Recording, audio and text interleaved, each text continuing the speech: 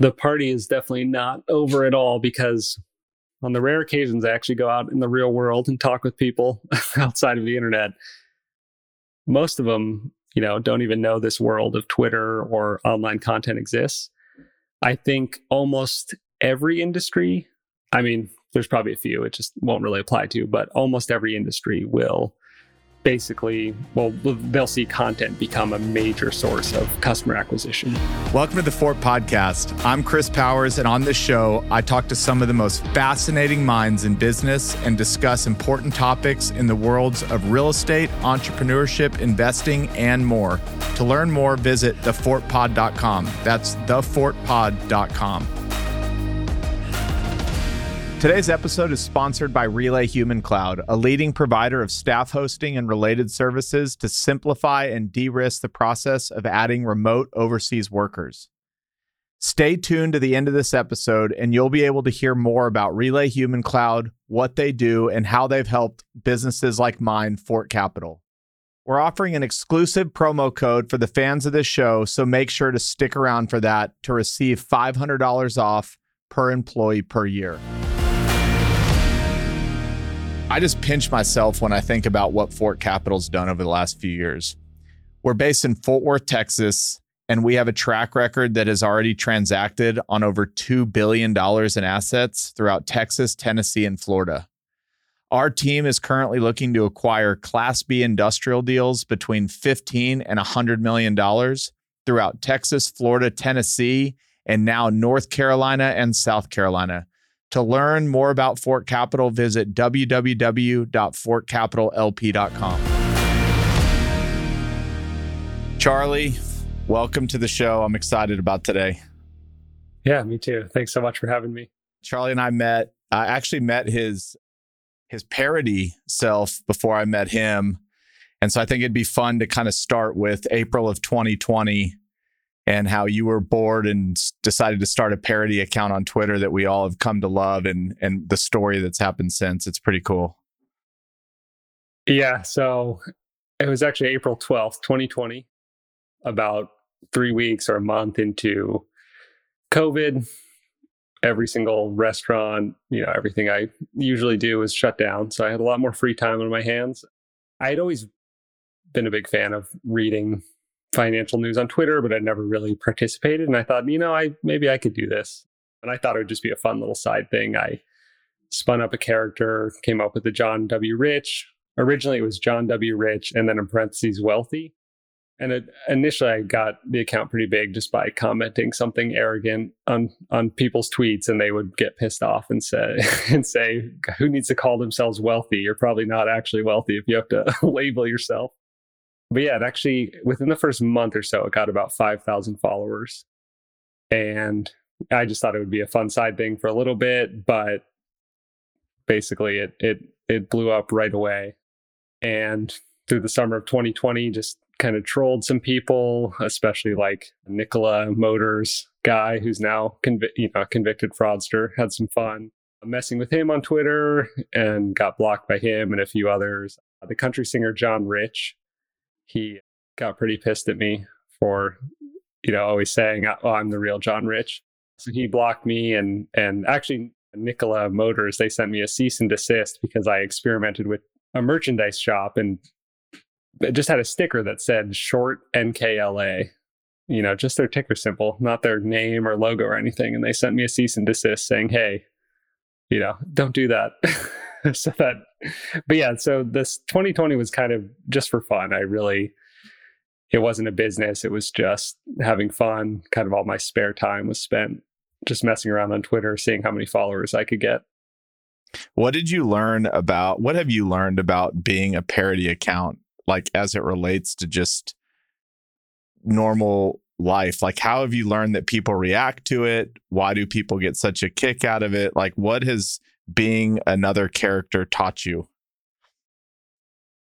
Well, it's definitely better to be a parody account on Twitter versus any other type of account because, number one, there's no rules. You don't really have to be consistent about your viewpoints. You can have one viewpoint because it's popular, and then 2 weeks later you can totally switch it. And just because you're just joking around, no one really calls you out on it. Unlike a real person, you've got to be pretty consistent in what you talk about and what you say. I think, another fun part is, well, you can just have fun. You don't have to worry about, oh, is my boss or is a client going to see this and get mad? You can just go for the maximum amount of fun. And I think it's much easier to build, well, at least for me, like it was much, much easier to build a great network through the Parody account. Because even when I was first building it up, some of the people that would follow me were pretty incredible people that I never would have been able to meet or talk to or been in the same universe as, if not for the Parody account, at least initially. And so it was kind of cool seeing a couple like public company CEOs follow me and interact with me. Or I think there's 4 billionaires that follow me now, maybe 5. Well, so like Michael Dell follows me. Like, obviously, he would not have cared what I had to say on my personal account or any of my personal social media before I started the Parody account. So I think it's a lot more fun. And at least for me, I got a lot more. I was able to build a much greater network than I would have just with my own personal account. There's John W. Rich has a wife on Twitter. He has, I think, kids on Twitter. I don't know. Do you own all the family members, or did other people then take on to adding their own, Parody account to the family? No, I think, well, people don't believe me usually, but I've never created any of those accounts. So someone once put together a Twitter list, and I think at the peak there was about 83 accounts on that list. Everything from, I think the most random ones were like John Rich's kids Wendy's menu, John W. Rich's high school wrestling coach, John W. Rich's divorce lawyer. There was like 5 or 6 ex-wives. There's a bunch of random ones. I do know some of them, multiple people would create, or one person would create multiple accounts, or, someone would just constantly change theirs up to become the most ridiculous idea they could think of. But yeah, I think there's about 83 of those accounts at the peak. I don't own any of them. I actually do work kind of closely with a few of them. I've hired some of them to help me with writing. I know some of them personally now. It's funny, there's a few of them have kind of grown to become their own. Like the John W. Rich kid account, he has like 50 or 60,000 followers. And I'm sure there's plenty of people that follow him who don't even know what my account is, because his kind of stands on its own now as its own character. And there's a couple others that have, several thousand followers. So it's been interesting. There's a couple different group chats too of just the Rich family members. Yeah, so it's been kind of cool to see people get involved like that. We'll talk about it in a bit, how that's parlayed itself into a business that you now run. But before we do that, is there a way to actually monetize John W. Rich and turn him into a business? Or does he remain just like a funnel for other things that you might do? I think a full-time business probably, maybe it's on the cusp of that, or could be. Okay, in 2021, I would have said, oh yeah, absolutely. And that's when there was all sorts of money being thrown around. I'd get messages from people like, hey, can you retweet this crypto project? We'll send you $1,000 in our made up cryptocurrency. And I knew accounts even much smaller than mine that were making $20,000 or $30,000 a month, just basically retweeting or advertising crypto projects. Most of that money's gone now. I don't know if John Rich can really be its own business. The one thing I realized after the first year or so running the account is there's not a ton of money just in Parody itself. People like to laugh at it. There's some great, very valuable followers. But whenever I try to advertise something, a lot of people would assume it's a joke. So they just assume everything I'm posting is, just to be made fun of, is not really serious anything. So I think it's tougher to make money advertising with a Parody. It probably is pretty low on like the cost, on like the amount of money you can make based on the number of followers you have. I think there's definitely some large Parody accounts that have made it a pretty good business, either advertising or just in general promoting other accounts. So, maybe it could, maybe not really a great business, just because most people are there for laughs and they're not going to take anything I advertise very seriously. Well, I want to thank you, because a lot of the joy I got during COVID came from that account. No. Yeah, thank you. No, it's fun just to screw around on there and just mess with people or just tweet out crazy stuff and have, I know it's pretty crazy just writing some crazy thought about, oh, my wife left me, and having 50,000 people read it and respond. It's funny. And I would ask you, how did you select the photo for who John became? Because I actually think that's one of the funniest parts is looking at the man that's actually making the tweet, or that you think is making the tweets. It's a hilarious photo. Did you just scroll the internet for who might fit that character? Is that a actual family member, or who is that? It's kind of a mashup of a couple different people. So yeah, it's not one person. Yeah, so I basically just combined a couple people that had the right look. I don't even remember who exactly I put into that, but I basically used Face App and combined a couple people to come up with my character that looked just right. And then I think the added effect that people like is that the photo is so up close, kind of like a person who doesn't quite know how to use Twitter might upload. Yeah. So yeah, I knew I was just going for like I think I searched something like old chairman guy and then grabbed a couple images that kind of looked right and then combined them. So I wasn't using one person's image. Makes sense. All right. So you build this parody up, which for anybody listening that has not followed John W. Rich, you should. It's just a funny parody account and obviously became really popular. But let's talk about how that kind of segued into from everything I understand, what you're doing full time now. It's your job. Is that fair, or you have another job? No, this is my full time thing. Okay, so what are you doing? So in 2021, I started an agency. I basically realized, this comes back to your question about, is the John Rich account a business? In a way, yes, because I was able to start a content agency off of it. I realized that there was all sorts of people that followed me that either wanted help with content or wanted to hire someone who was good at Twitter. And the John Rich account has been a gold mine in that sense, in that I always have potential clients who want to hire me. They already know I know what I'm doing with Twitter, so it's an easy sell. So yeah, in 2021, I started playing around with that as a side thing for a little bit. And then it kind of took off kind of at the end of the year, at the beginning of last year, when I got more serious about doing it full time. And I realized it was a really lucrative business because I knew what I was doing with Twitter. I was already connected with all sorts of people that wanted to build up their personal brand or promote their business or just have a big following on Twitter. So yeah, it's been a really awesome business. I've been doing it full time for about, I guess not even really, probably a year and a half or so. I've been doing it full time.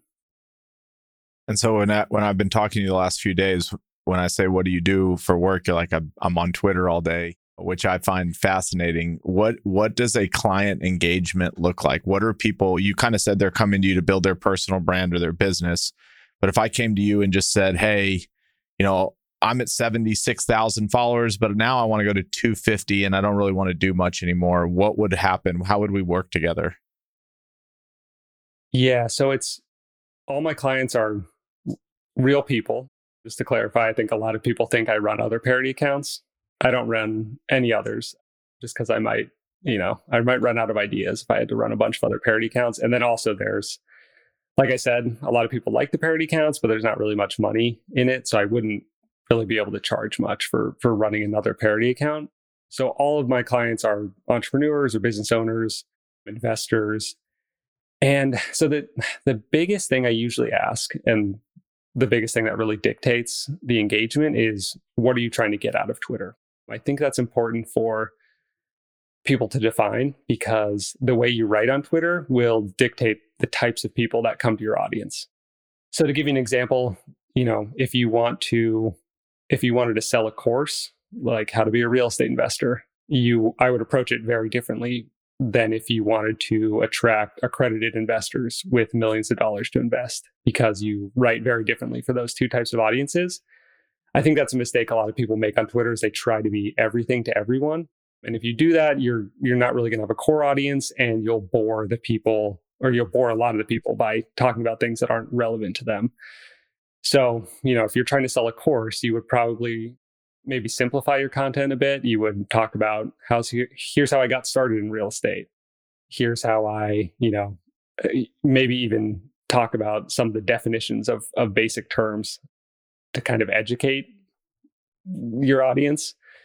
That's probably not the audience that you want. You probably want the more sophisticated type. So obviously you'd write differently for those types of people. So basically when I ask my clients, what are you trying to get out of Twitter? There's usually a few different answers. It's either they want clients for their own business. Maybe they offer a service of their own. They offer some sort of consulting. Other people want to reach investors. So they have a company or they do deals and they want to reach investors. Some people just want to have a presence. They don't necessarily have like a specific goal, but they want to network. They want to meet other important people, or they want to meet all sorts of different types of people and don't really have a specific goal in mind in terms of monetization. Those are typically the 3 different goals I have. So I approach every client engagement differently just based on that. So I want to know what the target audience is and then what they're trying to get out of that audience. And then from there, I basically need to absorb my client's voice. So I need to know, what are they all about? What are their kind of main beliefs? What's their experience? What's their background? I need to know a lot about them and their business so that I can write in a way that's, number 1, interesting to the audience, but also number 2, specific, or at least is kind of matches what the client is actually like in real life. Because like if I usually have a sheet of like how I would rate my clients in different areas. So like, I want to kind of match what they're actually like.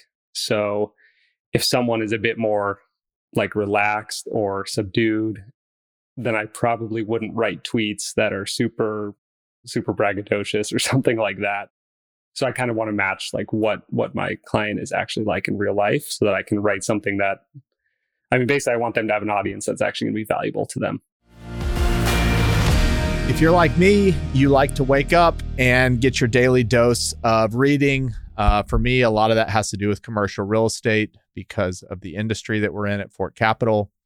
And the news is important, but if you're a busy real estate professional like me, you don't have time to skim through the dozens of dry and ad-filled media outlets each day. That's why I read CRE Daily, a free email newsletter that cuts through the clutter and delivers concise, witty commentary on the latest trends and transactions in commercial real estate. I discovered CRE Daily a few months ago, and it's an email I actually look forward to getting each morning. If you're a real estate professional, you owe it to yourself to try it out and stay on top of what's happening in the industry in only 5 minutes. To give their free daily newsletter a try, visit credaily.com. That's credaily.com. What's the cadence? Is it different for everybody, or are you tweeting every day, or certain topics, certain weeks? How does the content actually come out? Yeah, it can vary. For most of them, it's once a week. We'll write up the whole batch of like an entire batch for 1 week. It depends on the client, because some people, it doesn't. The clients that are definitely, or that I can do that for, aren't, the content doesn't have to be super timely. It doesn't have to be about whatever's in the news. So, with the John Rich account, obviously I can't work ahead too much because I'm basically going to be joking about whatever the big news story in the markets is that day. But for most of my clients, theirs isn't very timely. So I do it once a week. I'll sit down for a few hours, write up a bunch of content. Almost all my client engagements are pretty collaborative. So I'm not just writing it and sending it out. It's more like I'm working fairly closely with them. So my clients will send me ideas. They'll say, hey, here's a couple ideas for topics, or here's, something I did this week that might be interesting. Usually I need other sources to pull from. So it's great if it's very hard to work with a client who doesn't have something out there that I can look into. Like, if they've never appeared on a podcast, if they've never written a newsletter or blog post, if they've never done a speaking engagement that's recorded, I usually can't do a whole lot for them unless I get on the phone and talk with them for a while. So typically I'm writing up the batch of content based on, things they've sent me, based on maybe my own research, and then I send it to them. And then there's a feedback period. Maybe the first couple times that I do that for a client, it's a lot more, they'll have a lot more comments. And, I welcome that from my clients because I really want to learn what they would say, what they wouldn't say. And then hopefully after a couple weeks, I really know their style. And after the first few weeks, everything I send them, like 99% of it, they're using it because it fits what they, or it fits their voice.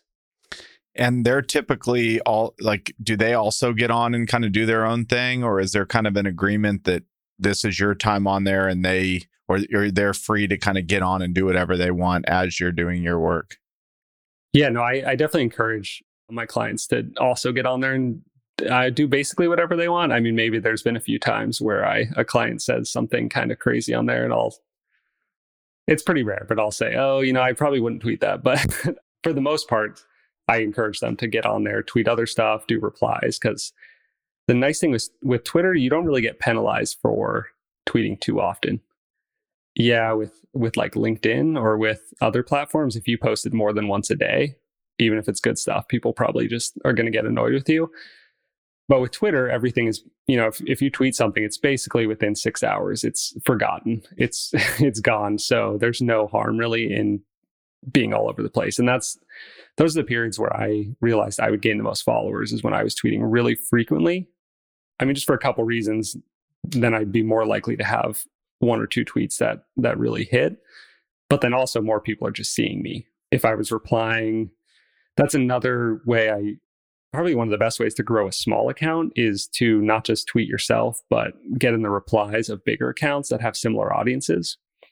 So I did that like when I was very first starting the John Rich account. Like I would basically reply to every Jim Cramer tweet. And after a while, I was the top comment on most of those. So it's hard to measure, but I gained a ton of my followers in the beginning by being the top comment on a Jim Cramer post or something like that, and then getting a couple thousand followers each week from that. If somebody asked you, I get asked this all the time, like, what's the value of Twitter? Like, why do you spend time on it? I'm sure you get asked that. Like, how do you respond to people? What is the value? Why should maybe a lurker or somebody that's on the sidelines really take it seriously? I mean, it's just incredible, the caliber of people that are on there. I think the business world is becoming a lot more casual, and Twitter has been the perfect place to benefit from that. I think, I would read Twitter. Well, I've probably been reading business stuff on Twitter for like 10 years. And, back 10 years ago, the only people that were on there in business were, people in San Francisco that were super into tech startups. And for a long time, that was kind of the only aspect where Twitter was a serious place of business discussion. But the last few years, I think, because business is becoming more casual, people are kind of sick of how stuffy and arrogant LinkedIn can be. So Twitter's been the perfect place to document what you're doing with your business and, do it in a casual way. So the amount of high caliber, high achieving people that are on Twitter is pretty incredible. And it's kind of split between the people that have big, there's a lot of people that are well accomplished and they have huge profiles on Twitter. But then pretty often I would get a DM from someone who has like 50 followers, and it turns out, they're CEO of a $100 million company or something like that. So it's pretty crazy who's on there reading. And I think you could build, I've seen it. I've seen hundreds of people who have built really great businesses basically just from Twitter. They built up an audience, they documented what they do for their business, they either raised a massive amount of money based on that, or they made millions of dollars in sales. Or maybe on a smaller scale, I've seen tons of people build up an audience of just 10,000 people or so and build a pretty good business just from people on Twitter who pay them for their services. Yeah, I wanted to dive into that. What are some of the types of businesses? So one of the things we talked about on our pre-call, what you said would be interesting, is just there's a lot of people that have gotten on Twitter and created these multi-million-dollar businesses. So maybe you could go a little deeper into like from followers 0 to making $1 million business, like what has happened, and maybe frame it for somebody that's thinking like, man, I might give this a shot. Yeah. Definitely the hardest part is getting from 0 to maybe 500 or so followers. I think the main thing you need is some sort of interesting story. Why would people care? Why would people care about your story? Why would they start following you?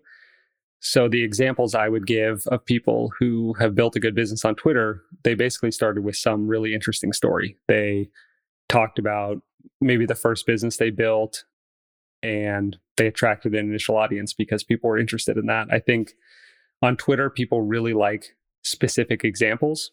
So if you talk about something specific you've accomplished and give like a play-by-play on how it happened, you can build a pretty good audience just from that. I think there's a ton of different ways to build a business on Twitter.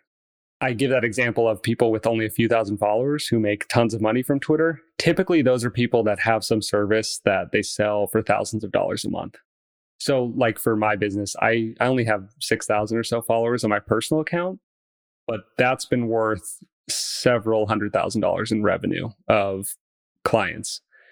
And, the reason that works is because I only needed, I probably have gotten 20 or so clients from my personal account on Twitter. And, if they're each paying several $1,000s a month, that's a few $100,000, and it only took 20 people. And the reason that worked is I basically documented exactly what I did. I said, here's how I built up my John Rich account to 100 and whatever, it's 195,000 now, but I started writing about it when it was like at 150,000. So I, number one, gained credibility. Like I know what I'm doing. And number two is just an interesting story. So a lot of people started following me. I got more eyeballs on it. So I think, like I said, there's a few different ways to build a business on Twitter. But I think the best way is just document what you do. And if it's an interesting story, if you know what you're talking about, if you have unique insights, you're going to gain somewhat of a following. You're going to have people that have money to spend, or you're going to attract people that need the service that you provide, basically. On the other side, there's people that have built multi-million dollar businesses from Twitter. Usually that's people with a couple 100,000 followers. I mean, there's a few people who have done that, they just do it on a larger scale. They document what they do, but they raise money for their business. They sell an info product. They sell they have a free newsletter where they sell advertising, and then they have a premium newsletter where their super fans pay $20 a month. There's a lot of ways to do it. Depends what you want to do. And I think one misconception is that you have to brag on Twitter. I don't think you really have to do that. I think you really don't have to. I think a lot of people are turned off by some of the accounts that have 1 million followers that are constantly posting kind of clickbait stuff or posting about like get rich quick schemes. You really don't have to do that. If you want to build up just an audience of 10,000 people, all you have to do is just have an interesting story, have interesting insights or actionable insights, and you'll attract the right kind of audience. And I think it's important to keep in mind who you're writing for. Like, don't try and write for everyone. You don't need to be a super celebrity with 1 million followers. Having 5,000 of the right followers can build you a huge business. What do you think about, and we kind of talked about this, there's some days I get on, I'm like, I've already said everything I know. Or maybe repurposing, like, do good accounts kind of say the same thing over like 10 different ways, and that's okay to do? Yeah, no, I think if you want to keep growing your audience, for sure. I remind clients that, I definitely do that with my clients. Like, if you have a good story, you should tell it at least every couple months. At minimum, a lot of your followers didn't see it the first time. Maybe if you gained 10,000 followers in the last 6 months or whatever, then those people have not seen your original story, maybe. Or there's just different people that are active at a certain time. Like if I tweet on one specific day, a ton of my followers just aren't going to be checking Twitter that day, but maybe a few weeks later, they will be checking. Yeah, I do think there's a fine balance there because, yes, some accounts are maybe a little too repetitive. But at the same time, you do have to keep in mind, I have to keep this in mind for myself, that not all of my audience is checking Twitter all day, every day. Yeah, I am, because it's my actual job. But I have to keep in mind that a large portion of my audience checks Twitter like once or twice a day. Like they're spending a few minutes a day on Twitter.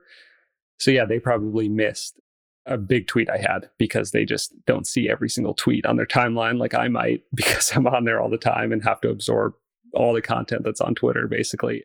So yeah, I would say it's That's usually a good way to grow too, is if you do have a good story, you should tell it more than once. Yeah, I guess try not to annoy your core audience, like your super followers that are there constantly. Don't post it so often that you annoy those people. But yeah, I would say that's usually pretty necessary, especially over a few months. Like you're not really repeating yourself. You know, or at least you're not repeating yourself in an annoying way. Because I do think even a couple months later, enough people won't have seen your original post about it.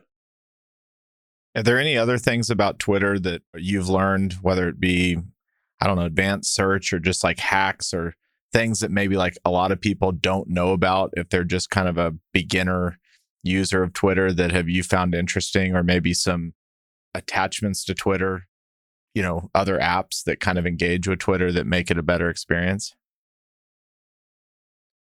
Yeah, that's an interesting question. Personally, I don't really use, I mean, I tried using TweetDeck a bit. I basically just use the desktop version of Twitter. It's funny. I guess I would say Twitter's just a funny app because, as we know, it totally changes all the time. The image cropping breaks, the, messages break all the time. So I would say there's not a lot of ways to hack it necessarily, because it just is it's an app that breaks a lot, before Elon bought it and after. One thing that's interesting is I think people don't know on desktop you can schedule tweets. So like a lot of people will use a scheduler. For some reason, you can't do this on mobile. You can't schedule a tweet, but you can on desktop. It doesn't really work that well though. So actually I do end up using schedulers because for some reason the Twitter one, you open it and it'll default to posting 5 days in advance. So you always have to like reset when you're doing it. I would say the advanced search actually does work really well so one thing I would say is, one thing I tell people who are trying to build up an account is basically find like 10 or 20 accounts that are similar that have a similar audience to what you want to build, and try to have them be varied in the amount of followers. So if you want to be a real estate investing account, like, look at the couple of really big players, like Nick Huber or Moses Kagan or you, and then maybe some that are like 30 or 40,000, and then some smaller ones that are just now building their audience. Make a list of 10 or 20 of those. Number one, create a Twitter list, especially now because Twitter isn't showing the people you follow in your feed.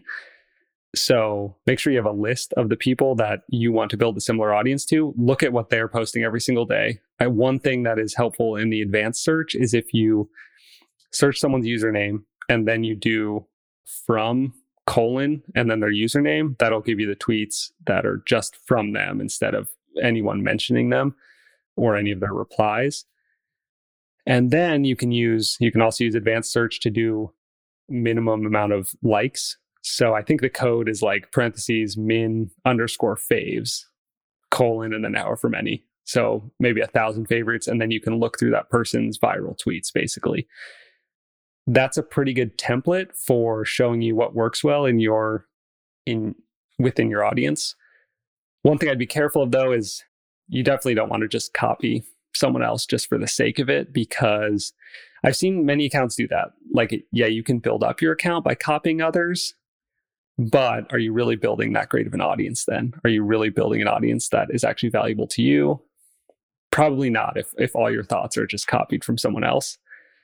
I think the copying on Twitter is more rampant than people even think, because we all know that memes get stolen all the time. I don't really think that's a big deal, but there are a ton of large accounts that basically farm Twitter for all the tweets that did pretty well, but not super viral. And then they basically take those and tweet them themselves a day later. So you can build a pretty good audience, basically looking at what other people tweet and then copying it. I would definitely not recommend that, but I do think it's good to look at people who have similar audiences to what you want to build and use them as kind of a template for what does well. That could include the format, that could include the type of content they talk about. It could include like the level of specificity that they talk about, like within real estate. Are the big accounts talking specifically about the deals they've done? or are they talking about high level strategy? I think those are good things to look into. Speaking of Elon buying it, do you agree that Twitter's gotten worse since he bought it? And do you hold out hope that we'll get it back to where we started? Or like, how do you think about it? Because it is, from my perspective, man, it's like a different world. And I don't see anybody. One thing I didn't realize, I guess you don't realize it while you're in it, was how important it was to show up to Twitter and this community and kind of see your buddies and the same usual faces every day. And then they're all gone. And there's a lot of FOMO. I've created a list just to keep in touch. It's a retweet list. But like, from somebody that's built a business where your job is to help people build an audience, how do you think about the current environment on Twitter, and like, what's your hope for it as we move forward? Yeah, I mean, there's probably no going back. Twitter, it seems like Twitter is a thing that changes every few months, and is like the things that worked a year ago, those are just gone. Like, it's, never going to go back to the way it was a year ago or 2 years ago, for a variety of reasons. Number one, the algorithm changes. Number two, I think when something works on Twitter, then you have this rush of 1,000 people that just basically copy it until it gets super old and people get sick of it. But to answer the question about Elon Musk buying it, I think the interesting thing, people would ask me that, especially right when he bought it. For the first couple months, I didn't really notice much different, except the one thing that was super annoying is that every single piece of content on Twitter was about Elon Musk. So that got a little old for a while, that the only thing people talked about on Twitter was Elon buying Twitter.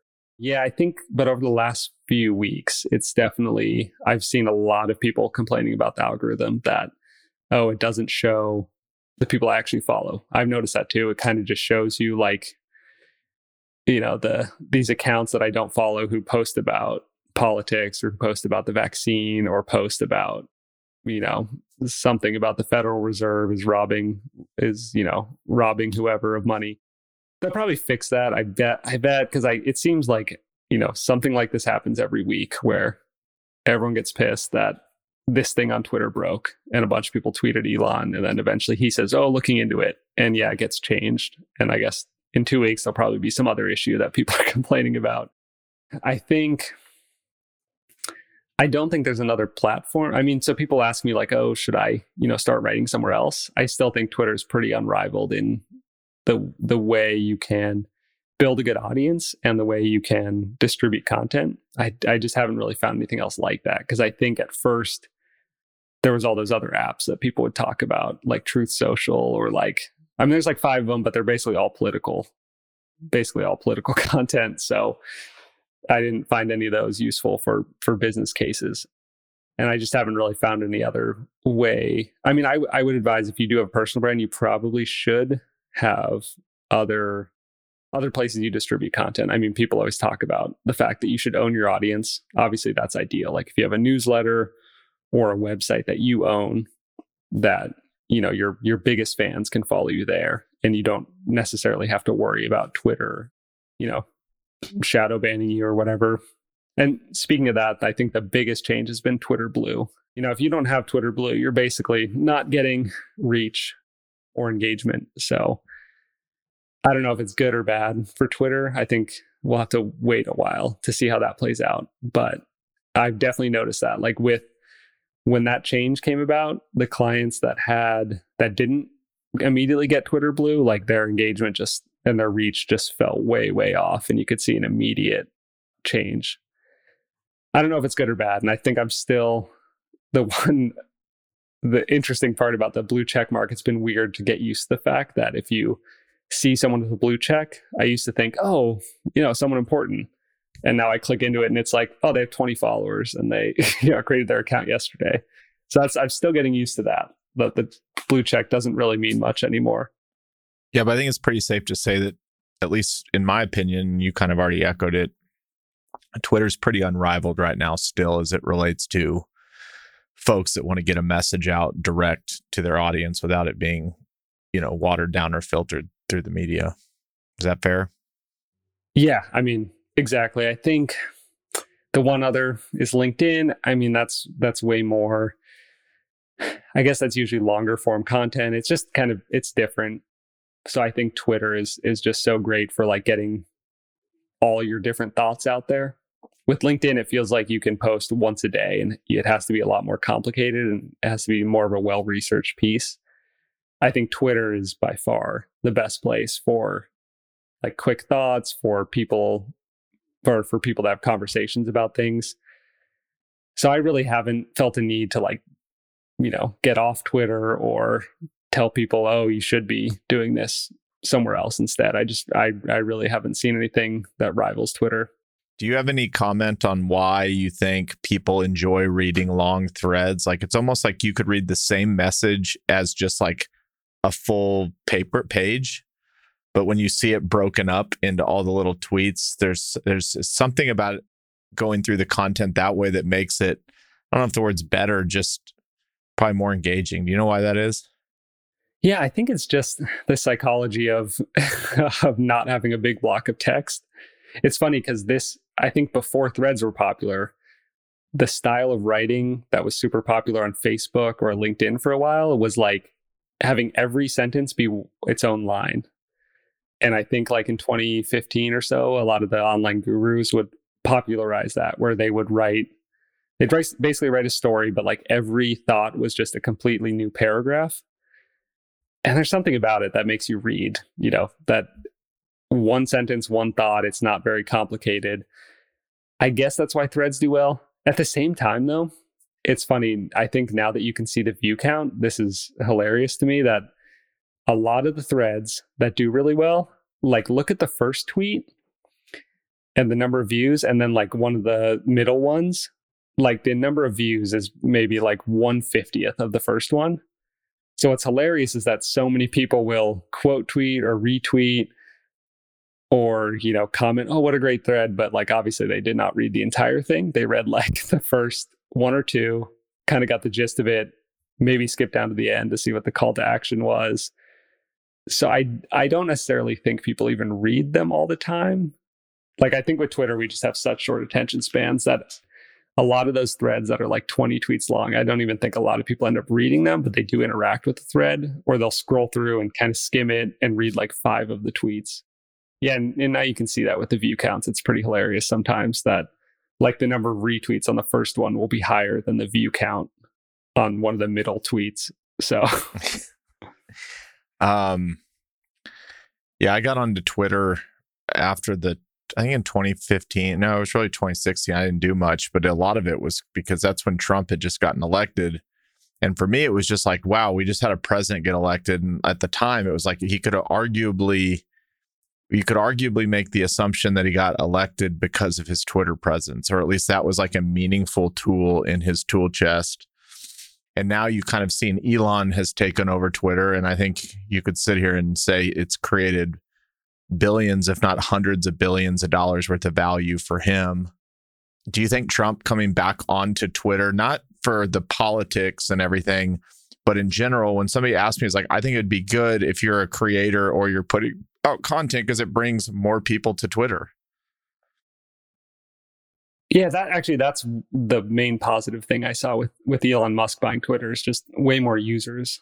People were taking an interest. So yeah, I could see that. I think that's an interesting shift from 2016 is like important stuff would actually happen on Twitter first. Like before that, yeah, Twitter would be one of the best places to get news, but it was always pulling news from somewhere else.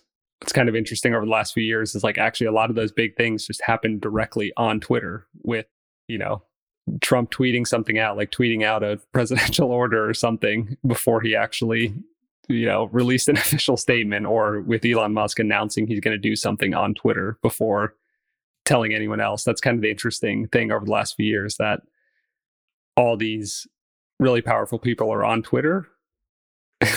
What's hilarious too is I realize like a lot of these, billionaires or politicians, they're basically like us. They're getting on in pointless arguments on Twitter, just like us, just because they're petty or because they want to argue online.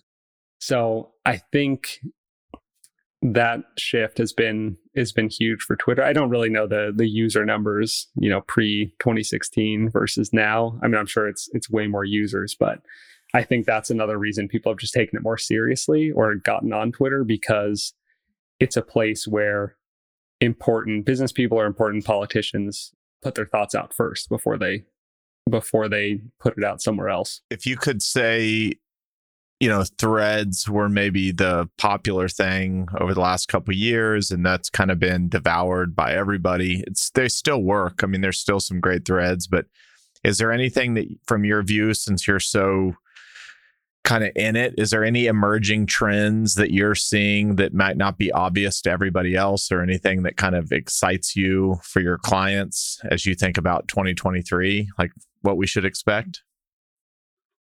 Yeah, I think, well, kind of the opposite to your question would be the fact that everyone is talking about AI content, but I haven't really seen anyone actually effectively use that yet. It's funny, all the threads about here's why AI is going to, disrupt content, but I don't think anyone's actually really doing that on Twitter yet.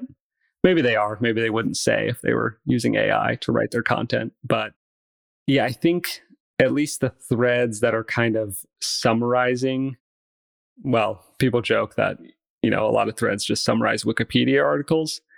That's kind of dying out. That's kind of lost its power because, a lot of people figured out that engagement hack that you just summarize a Wikipedia article and teach your audience something. I think one thing that's going to do really well this year is people documenting specifically how they either started or ran a business.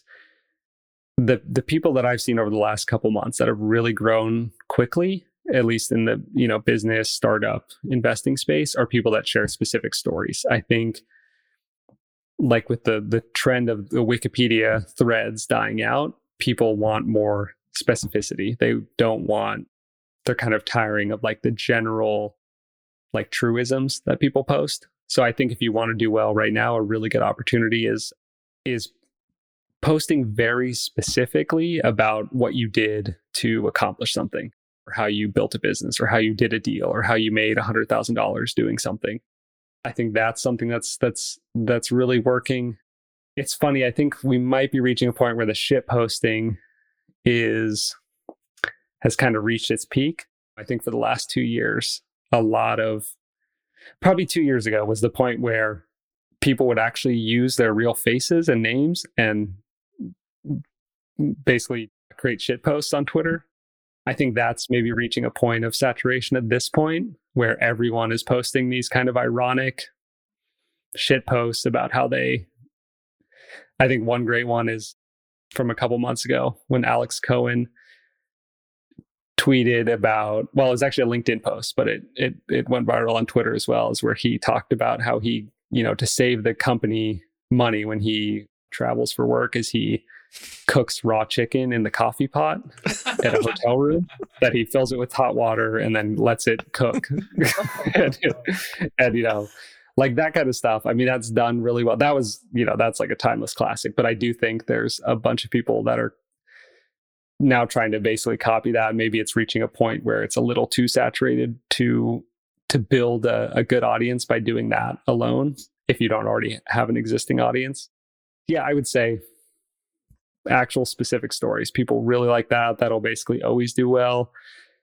Another trend I'm seeing with business Twitter is, if 2021, everyone was talking about Web3, now they're talking about businesses that actually make money. I would say, people like Cody Sanchez were ahead of the game on that. And that's one reason she built a huge audience, is she talked about businesses that actually make money, that are boring, but aren't some Web3 machine learning algorithm that, burns $1 million a month. So I think that's a huge trend. People are now thinking, okay, a lot of the investing stuff over the last couple of years actually was kind of foolish. How can I actually make real money running a real business? So I think that space is going to get a lot bigger this year of people who talk about running real businesses, about running cash flowing businesses that don't necessarily need to raise $1 billion in VC money. Yeah, I think that's probably the biggest trend we'll see, like on the business side of Twitter. When people are shit posting, and I guess we can define shit posting as like basically just making a mockery of something and using it to get attention, but something that everybody can kind of relate to. Do you think that followers or folks that view that separate the message from the person? And then I want to ask the same question to you, because people know who you are, but they also know that you own John W. Rich. Like, do you think anybody ever associate the two of y'all, even though, like, when I think of you as I think of you as somebody totally separate than this parody account. But then some days I'm like, but that's Charlie too. He's got that in him. How do you think users receive that information, especially when it's shit posting tied to somebody that they can identify with? Yeah, I think for my situation, I think it's easy to separate because it is two separate accounts. I definitely don't post the same type of content. It's weird too, because when I chat with people who have some sort of anonymous account, even if I know them in real life, I don't think of them as their real life person if I'm chatting with their character. So like, I'll just think I'm chatting with like whatever stupid picture they use for their parody account if I'm chatting with them there, even though I know them. So I think it's easy to separate it if it's two separate accounts. Like, yeah, I think a lot of people just think of John Rich as like an actual guy, even though he's obviously fictional. I guess the trickier part of that is if you use your personal account, like your real name, your real face, to shitpost.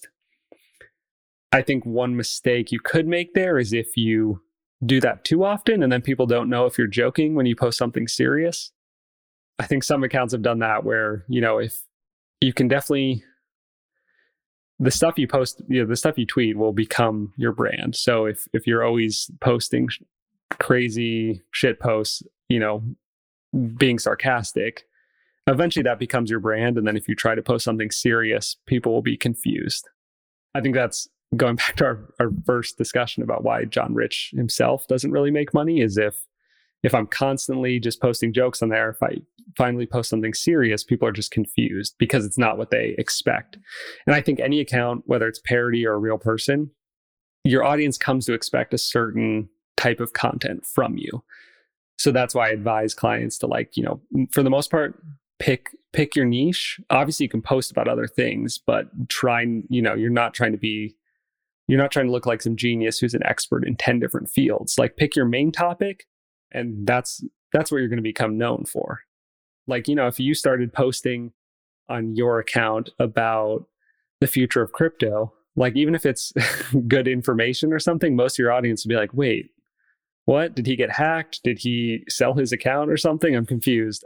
So even if it is good content, it'll be very bad for your account to post something like that because it's not what you're about. See, I would say, if it's your personal brand, pick pretty carefully, like, what you're going to make yourself known for. Obviously, you can post about other things, and some people use the strategy of being controversial on purpose to pull new audience members in, and then their next tweet will be, here's my course, or here's what I'm actually known for. And that can work. I think you just have to pick carefully, like, what you're consistently tweeting about will kind of become what you're known for. Nobody has done it that better than probably Sweaty Startup.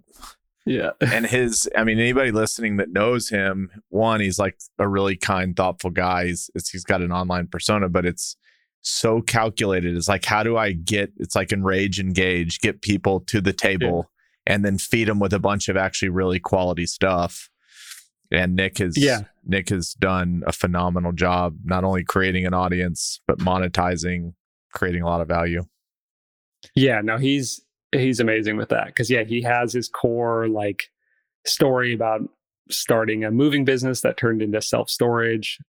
And then, like what he told me is he tries to post controversial things to bring in a bunch of new audience members. And then maybe 10% of those people stick around for the real estate investing stuff. And I don't know what he's at, close to 300,000 followers or maybe more. But he's one of the best at that. And I think when I met him in person, I was kind of surprised that he was just very normal. He wasn't really... He's super normal. He wasn't giving any crazy controversial opinions when I actually talked to him in person. He was just pretty normal, laid back guy. Yeah, he's not really like that in real life. Like, he's not trying to post the most controversial, or he's not trying to always be controversial when you actually know him. Yeah, I think what's funny is it's controversial online, but in a small group setting offline, it's probably not that controversial. But as we know, there's nuance gets lost on Twitter, and tweeting something and saying something are totally two different ways of communicating the message that can be received totally differently. Yeah, his classic one is his workers in the Philippines, and he posts about how he hires them, and most of his business followers see and like, oh great, like sounds good, and then it gets picked up by a broader section of Twitter later, and then Reddit. The people that are pissed at him come in.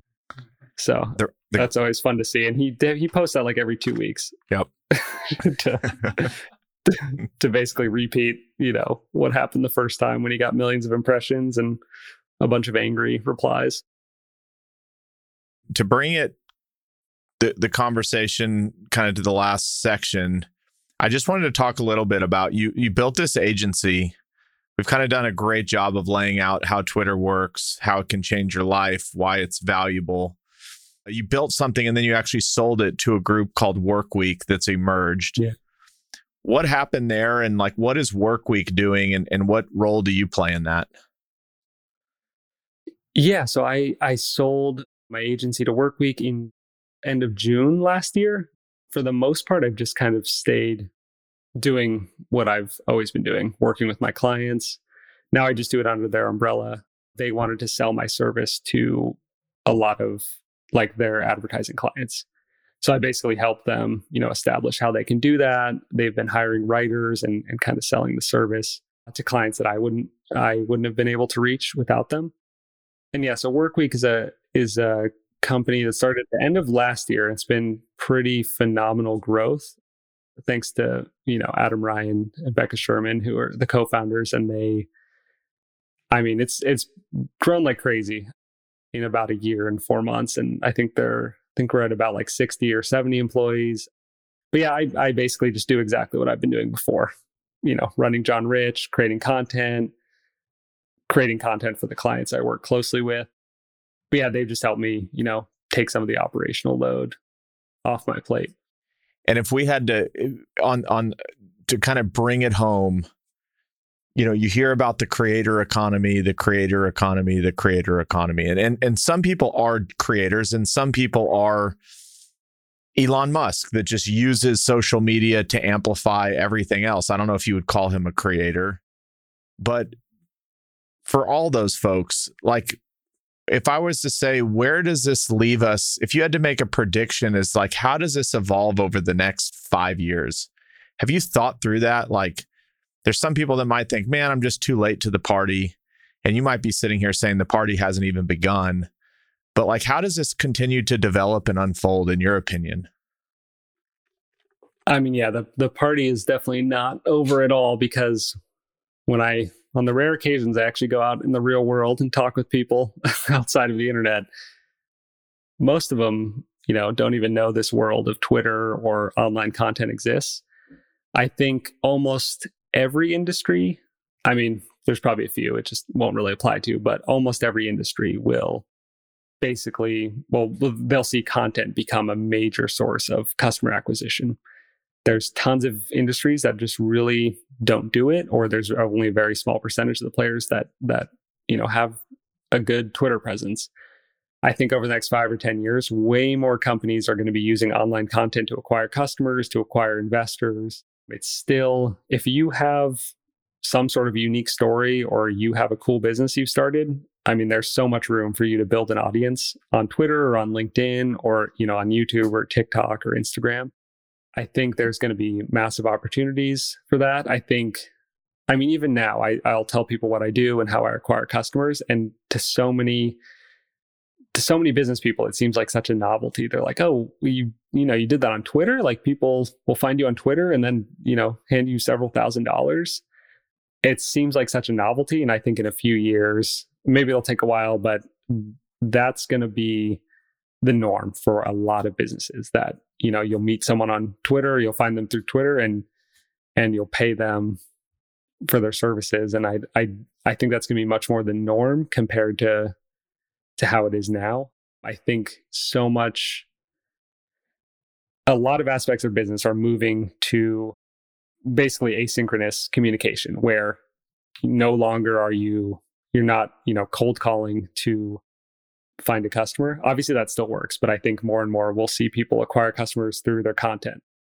And there's a couple people I know of that have built pretty large businesses, not even doing meetings with clients. So the one guy that I would tell people to check out is Brett from Design Joy, and he's built like a $2 million design agency. And I don't know the current numbers. I don't think he has full-time employees. I mean, you can check out his feed. I haven't really read his story in a couple months, but I don't think he has full-time employees. He just has contractors, and he's grown it to 2 million or so. Basically because he tells clients when they sign up, we're not going to have meetings. I forget exactly how he communicates, if it's just over chat, but he basically says, yeah, we're not doing meetings. Like, you just submit requests over text and, I'll do them, and that's it. We're not going to have an hour-long meeting. So I think that kind of model is going to be much more common, where people read something online, they hire someone, maybe they don't even get on a phone call. I've had tons of clients that sign up with just after a email conversation without actually talking on the phone or talking on a Zoom meeting. So I think there is so much more room for acquiring customers by writing out good content, writing out content about what you do, and attracting the right audience members who will either want to pay for your services or, join your company or invest in you. So definitely not too late to the party, no matter what industry you're in. Charlie, thank you very much for today. This was awesome. I learned a lot, and you got me even more jacked up to get back on Twitter. Yeah, awesome to hear it. Yeah, thank you so much for having me. Jason, as we sat back years ago and were envisioning where Fort was going to go, we realized we needed to bring in a global workforce, a remote workforce that could work with us. And a few of the reasons why were obviously cost, which I think is the first thing that comes to everybody's mind. But then when we talk about shifts, a 24-hour shift, and maybe you can go a little further there, and some of the other benefits that we've realized as we've gone on. And now we sit here today in 2022. At the time we first had this was maybe 10 employees. Now we're at 46. Mm-hmm. And as you think about the next chapter and how we're scaling, it's almost inconceivable that we would do it without Relay Human Cloud. So can you just talk a little bit more to how the shifts work at Fort and the productivity and some of the other benefits that we've learned about working with a global workforce? It's actually been pretty transformational from how we think about how we're going to not only get stuff done today, but how we're going to get stuff done in the future as we grow. And so when you start going down that path of thinking about you're going to start working with people on the other side of the world, right? There's a lot of questions that come up. How are we going to do it? How are we going to train them? How are we going to manage them? Who's managing them? All those things come up. What we found with Relay Human Cloud was that all those thoughts had already been taken care of, and that we could focus on what type of talent is there that can join our team? Does it fit our need? And once we saw that all that thought and energy had already been put into the operational part of managing and running a team and the thing that we focus on here locally, then it was just a matter of finding the talent. And what I think that Relay Human Cloud has done really well is find a lot of great talent. And, these are people that are highly educated, that can provide a ton of value to a company like ours that otherwise we can't find here. And obviously it's at a high or a extreme cost savings compared to what we could find here. So what we started looking for was how could we supplement what we currently do with the team overseas. And it started off for us from an accounting perspective. We have a lot of these things that are repetitive, task-driven, that just never end. And we knew that our team was taking on a lot of work during the day, which was limiting our ability to take on new properties. And so we have a choice. We can hire another accountant or another staff accountant or promote somebody and bring that person on. But we're really just trying to solve, at first, a repetitive task. So when we reached out to Relay Human Cloud, we discovered that not only could we solve that problem, we could get a very qualified person that could not only do that, help support on a lot of other things. And so very quickly it turned into we're trying to solve some repetitive tasks to bringing on more and more team members that were actually helping us grow our accounting department without having to bring on a lot of people here. And so that just continued to grow. So since then, we've brought on additional assistants, but it started with accounting. The benefit of having a team working globally is that you get the benefit of around the clock, and it never ends. And so because we have a team here working on things, obviously the time runs out during the day, but there's things that they're gonna come into work tomorrow and they're gonna have to start doing that again. One of those things is, and a good example is cash reconciliations of every bank account. At Fort Capital, we have 50 bank accounts, and there's cash reconciliations that have to happen every day. Well, that was something that locally a team had to come into work and start working on every day. Well, that just means there's other things they can't start working on. What happened immediately with our team at Relay Human Cloud was that overnight, they were processing all those. They were doing all that accounting work on the back end so that when our team showed up in the morning, they could start on more important tasks that were happening locally, directly related to the property. And that allowed us to create efficiencies. And so that's just one benefit.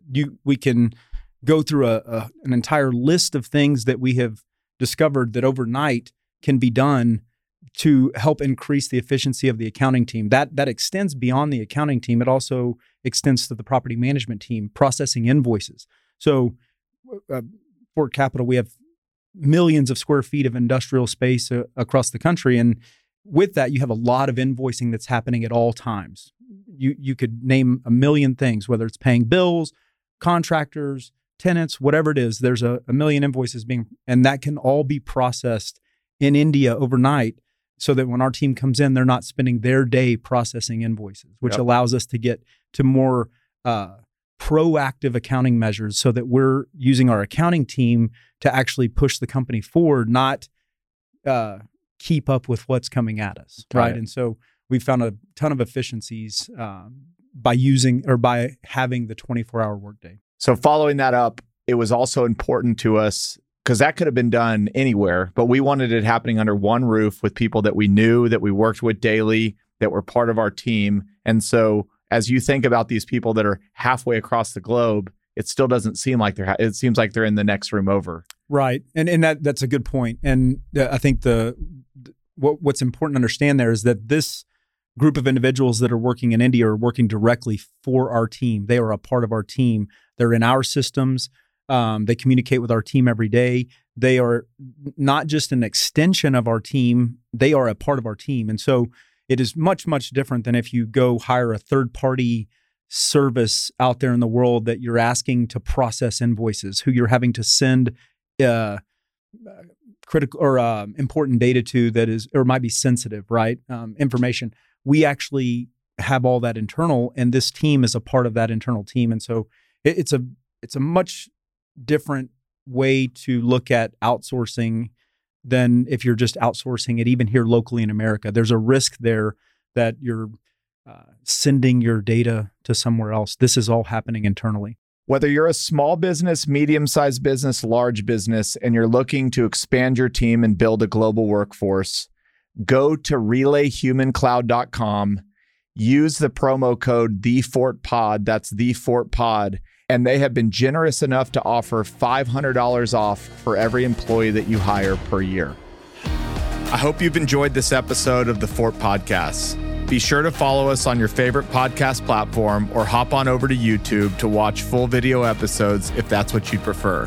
For more information, you can check out thefortpod.com.